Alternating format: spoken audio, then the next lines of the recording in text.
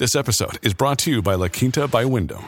Your work can take you all over the place, like Texas. You've never been, but it's going to be great because you're staying at La Quinta by Wyndham. Their free Bright Side breakfast will give you energy for the day ahead. And after, you can unwind using their free high-speed Wi-Fi. Tonight, La Quinta. Tomorrow, you shine. Book your stay today at lq.com. Welcome back, everybody. We have new teacher retention, a fast food drive-thru fight that included hot grease, and how Alabama singers are doing on American Idol. I'm Mike Morgan, and we're down in Alabama.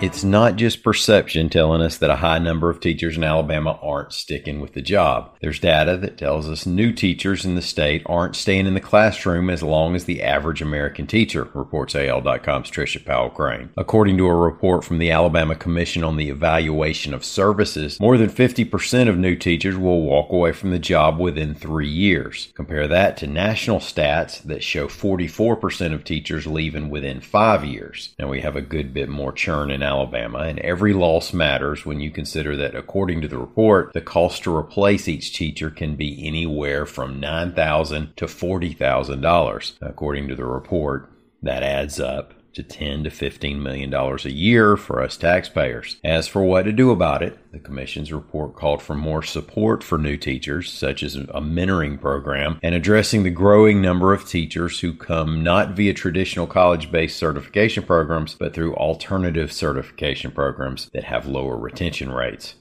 For more on this story and other stories from the Alabama Education Lab, head over to al.com/education. A reported drive-thru argument turned pretty horrific Saturday in Alabama. AL.com's Carol Robinson reports that the manager of a Hueytown Arby's has been charged and accused of throwing hot grease on a customer after a dispute over the service. Hueytown Police Chief Mike Yarborough, quote, "To our knowledge, these women have never met, don't know each other. Words were exchanged, and it went downhill." He said the victim had second-degree burns on a good bit of her body and that she was taken to UAB Hospital. She had 2 kids in the vehicle who were not injured. Hueytown police charged the manager with first-degree assault. Arby's immediately fired her.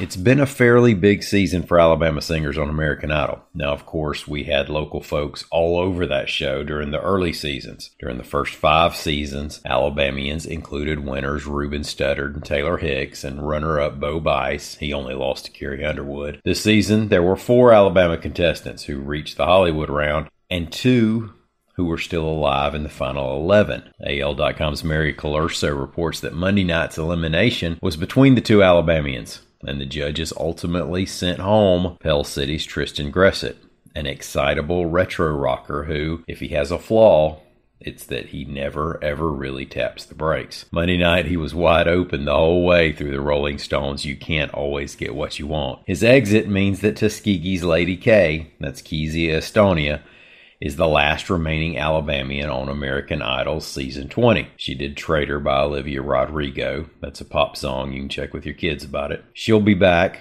with the rest of the contestants at 7 p.m. Central Time Sunday on ABC. Thank y'all so much for listening. We'll be back tomorrow. Until then, stop by and see us on the internet at al.com.